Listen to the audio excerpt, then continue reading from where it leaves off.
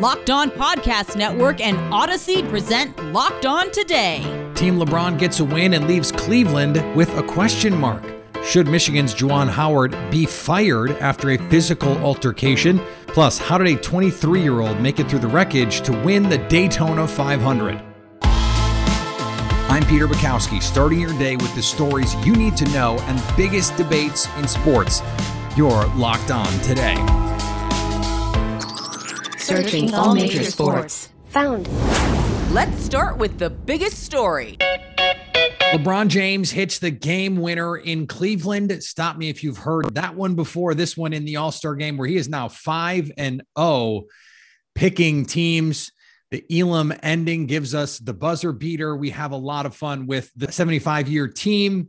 Joining me now from Cleveland, Locked On Cavaliers host Chris Manning. And Chris, we also early in the night got the Chris Paul injury news. Steph Curry had 50, but came short of the record.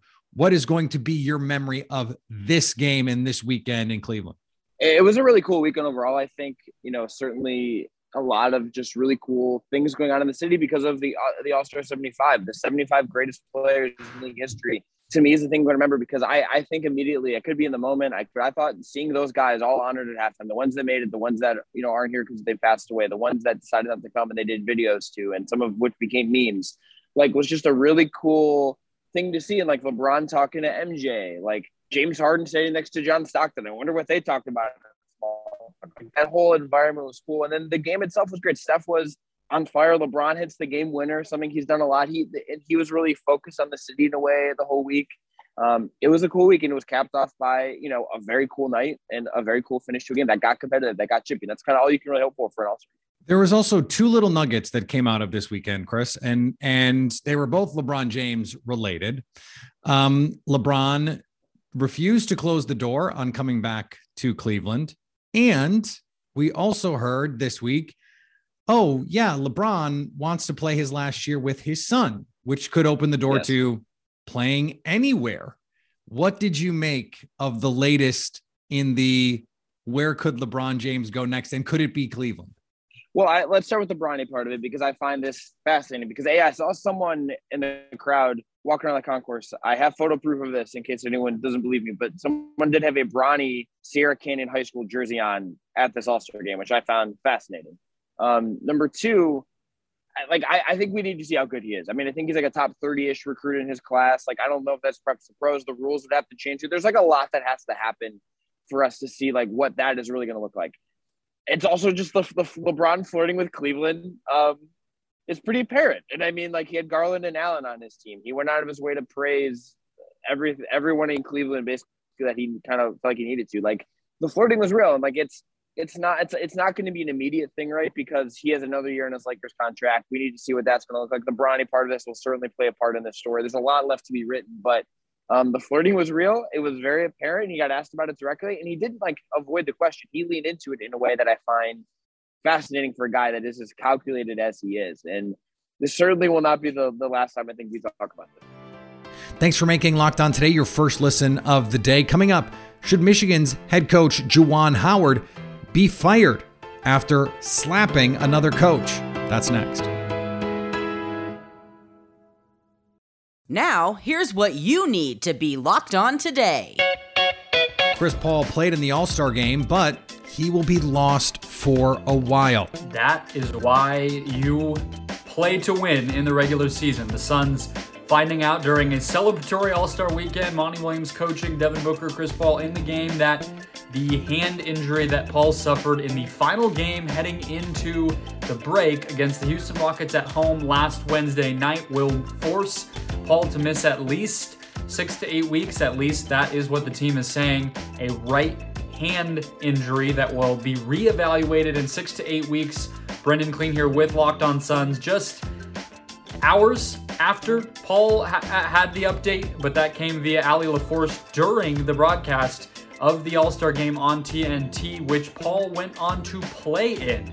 Yes, Paul did appear for just under 3 minutes in the game. The hand cast that he had been sporting throughout media availabilities during the weekend was not there. He was able to be out for the NBA 75 festivities at halftime. Again, no hand wrap then. So TBD on what exactly is going on here. We have seen Paul beat the timeline in previous situations with his hand in the past. He has had a history of hand injuries, so we would imagine the Suns will play this fairly slowly. They don't have any reason to force it, up 6.5 games in the Western Conference right now, and in the NBA, the absolute best record in the league, so no reason to push it. Play things patiently. Chris Paul likely to be back by the playoffs if all goes well. The United States beat New Zealand 5-0 in the She Believes Cup in Carson, California on Sunday afternoon, thanks in large part to 3 own goals from New Zealand defender Michaela Moore. The U.S., which has not allowed a goal on home soil in nearly 2 years since a 3-1 win over Japan in the final match of the 2020 She Believes Cup, now leads the standings with 4 points from 2 games. If you missed the big upset on Saturday, a first for the Florida Gators. The Florida Gators have never beaten the number 2 team in the country in Gainesville until now. The Florida Gators just upset the number 2 Auburn Tigers, previously number 2 Auburn Tigers. The Tigers have not won in Gainesville since 1996, and that stretch continues, and I'm ecstatic about that. One thing that I'm also ecstatic about is this really helps the Gators' chances of actually making the March Madness tournament, but also, one thing I'm not super stoked about, Mike White might have just extended his time in Gainesville, which we'll talk about that and a whole lot more on this Monday's episode of Locked On Gators. Spring training games won't begin until at least March 5th. Major League Baseball announced in a statement saying, "We regret that without a collective bargaining agreement in place, we must postpone the start of spring training games. All 30 clubs are unified in their strong desire to bring players back to the field and fans back to the stands. Talks between the league and the Players Union should intensify this week as the deadline to start the regular season on time looms. Negotiations are scheduled for today, just the 7th time that the two sides have gotten together since the lockout began December 2nd. Here's what to look for on BetOnline, your number one spot for your daily gambling needs. Aaron Rodgers and Russell Wilson, 2 quarterbacks with unknown futures. BetOnline has the odds for where each QB could land. With Aaron Rodgers, the top teams and odds are, if he leaves, San Francisco 3-1, Denver 7-2, Buccaneers 4-1, Steelers 5-1, Colts 15-2, Saints 10-1. Interesting. The 49ers are favorites there. For Russell Wilson, the top teams and odds are the Bucs at 7-2, Saints 4-1, Steelers 4-1, Dolphins 5-1, Raiders 8-1. BetOnline, where the game starts. Here is another story you need to know. The 15th ranked Wisconsin Badgers beat Michigan 77-63, but the final score is not the story here. After the whistle, Michigan coach Juwan Howard and Wisconsin coach Greg Gard got into it to the point that hands were thrown, a brawl ensued, and things got really, really ugly. Joining me now from Locked On Wolverines, Isaiah Hole. And Isaiah, we've heard from both coaches. We've heard from the Big Ten. What at this point do we know about what happened at the end of the game? I know that Juwan was unapologetic when it came to what happened afterwards, which I don't think is the right stance to have by any stretch, because it just doesn't really seem like it matters what was said, or whether he was grabbed or Greg Gard put a finger in his face, which was kind of the impetus of what happened when both things, when Juwan got into it with Mark Turgeon, the former Maryland basketball coach last year. But I'm not really sure that we're going to 100% know exactly what actually went down. It did seem like Wisconsin's brass kind of did instigate a little bit, in the sense that Juwan wasn't very happy in a blowout situation with mostly backups in. There was the timeout that was called, and he certainly took umbrage to that.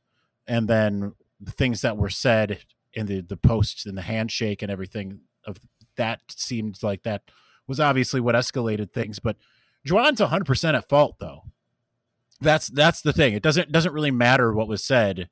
If you're supposed to be a leader of men, head basketball coach in the Big Ten Conference, if you're supposed to, adhere to the Michigan credo, leaders and best, there's nothing that someone should say to you that would get you to the point where you can call it a punch, you can call it an open hand punch, you can call it a slap. I mean, I think you're really, if you start trying to get at the nuance there, I think it just doesn't really matter. It's fortunate that didn't get to be a lot worse, especially for Michigan being on the road in hostile territory. I mean, it could have gone so much worse. And honestly, if Greg Gard or his assistants said or did anything, you just got to keep your composure, get through it, and then go through the proper channels and let them get reprimanded for it, or let that story get heard and you become the hero. Instead, you're the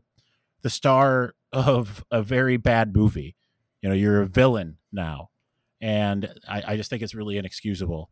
And I say this as someone who is very friendly with Juwan Howard. He's nothing but class and niceness, and as far as our own interpersonal relationship. But I mean, that was there for the entire world to see, and you're not going to live that down probably ever. So it really tarnishes what you're trying to be as the head coach of the University of Michigan. And it's going to have repercussions beyond just a slap on the wrist. Well, and that was the other question I wanted to ask. What do you think is the resolution here as the Big Ten comes out?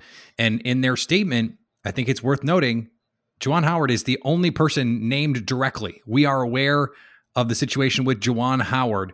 What do you think ends up happening here? Well, I think it's going to have to be pending a little bit more of an investigation. Yes, he was the only one that was mentioned. Yes, he was the one who did what he did. But I think a lot of that, it was proactive from, I had saw that Wisconsin's AD had reached out to Kevin Warren immediately. So they were very proactive about it. I'm not saying that he shouldn't have full consequences, but I think it will stop short of a firing. Coming up, how did a 23-year-old make it through the wreckage to win the Daytona 500? Today's episode is brought to you by Built Bar. Built Bar is the best tasting protein bar ever. It's the best protein bar I've ever tried. And that should be enough because I have tried all of them. It's the protein bar that truly does taste like a candy bar. The Puffs, have you tried the Puffs? You are missing out if you have not tried the Puffs because the consistency, it's protein flavored marshmallow. I mean, come on. What more do you want? Marshmallow with protein in it? Covered in chocolate? They're unbelievable. They're incredible. And I hope that you will check them out. And to incentivize you to check them out, you can have a promo code. How about 15% off when you go to built.com and use the promo code LOCKED15? 15% off when you use the promo code LOCKED15 to get 15% off on your next order at built.com. Agree or disagree? This is the cue of the day. Austin Cindric became the second youngest winner of the Daytona 500 on Sunday night after a lot of starting and stopping because, as is usually the case at Daytona, there was a lot of carnage, a lot of wreckage, and he won. He was the guy standing at the end. Joining me now from WCNC, Ashley Stroline. And Ashley, take us through how this all ended. Yeah, you had that, 2-lap shootout there at the end on the restart. Austin Cindric, as you mentioned, he was the leader. He was out front. He had teammate Ryan Blaney behind him, Bubba Wallace behind him, trying to give that push on that inside line. On the outside, you had Brad Keselowski and Chase Briscoe. Brad wanting so badly to get his first Daytona 500. Of course, it was his first race with his new team that he joined this year, leaving Team Penske. In the end, Austin Cindric and Team Penske were victorious in the Daytona 500. And just such a cool moment for Cindric. His rookie season, he did compete some last year in the Cup Series to prepare himself for this, but it's Roger Penske's 85th birthday. You get it done for the captain. Team Penske's feeling really good. And at the end of last season, Austin Cindric actually lost the Xfinity Series championship. It was a restart. A caution came out. He was the leader. He lost to Daniel Hemrick. He certainly made up for it on Sunday, winning the Daytona 500. And the restart part of this, the caution flag, how do you think that changes your strategy if you're a driver? Yeah. And there, like you said, strategy, there's so much that goes into it, from, how much gas did you save for the end of the race? What if you're under caution for, X amount of laps? Can you make it to the finish on that restart, right? So there's just so much that goes into it. If you're the leader, you're probably like, man, I wish we could have finished this race under green. I don't want the caution. I don't want someone else to get a chance to catch me. If you're maybe in second place or third and you think you've got a shot, you are living for that restart. Suddenly your entire strategy has changed and you're thinking, all right, maybe I can maneuver something. I can, at the Daytona 500, maybe you can get that push if you pick the right line to restart in. And as you saw for Bubba Wallace, he came up second, so close, kind of a photo finish there to getting around that. Ryan Blaney, Austin Cindric's teammate, he was nice for a little bit, got the push, got them out front. He wanted the win. He went for it. Cindric through the block. Bubba came in second. But, the cautions kind of cause that much more drama, because in a lot of these races, not just super speedway racing like on Sunday, but the caution kind of brings the field back together, right? It bunches everyone back up versus some of the tracks where they get so spread out and the same person leads the final, 50 laps and goes on to win. So many different things. I will talk all day about it. So we'll stop there. And finally, a story. Man, this story.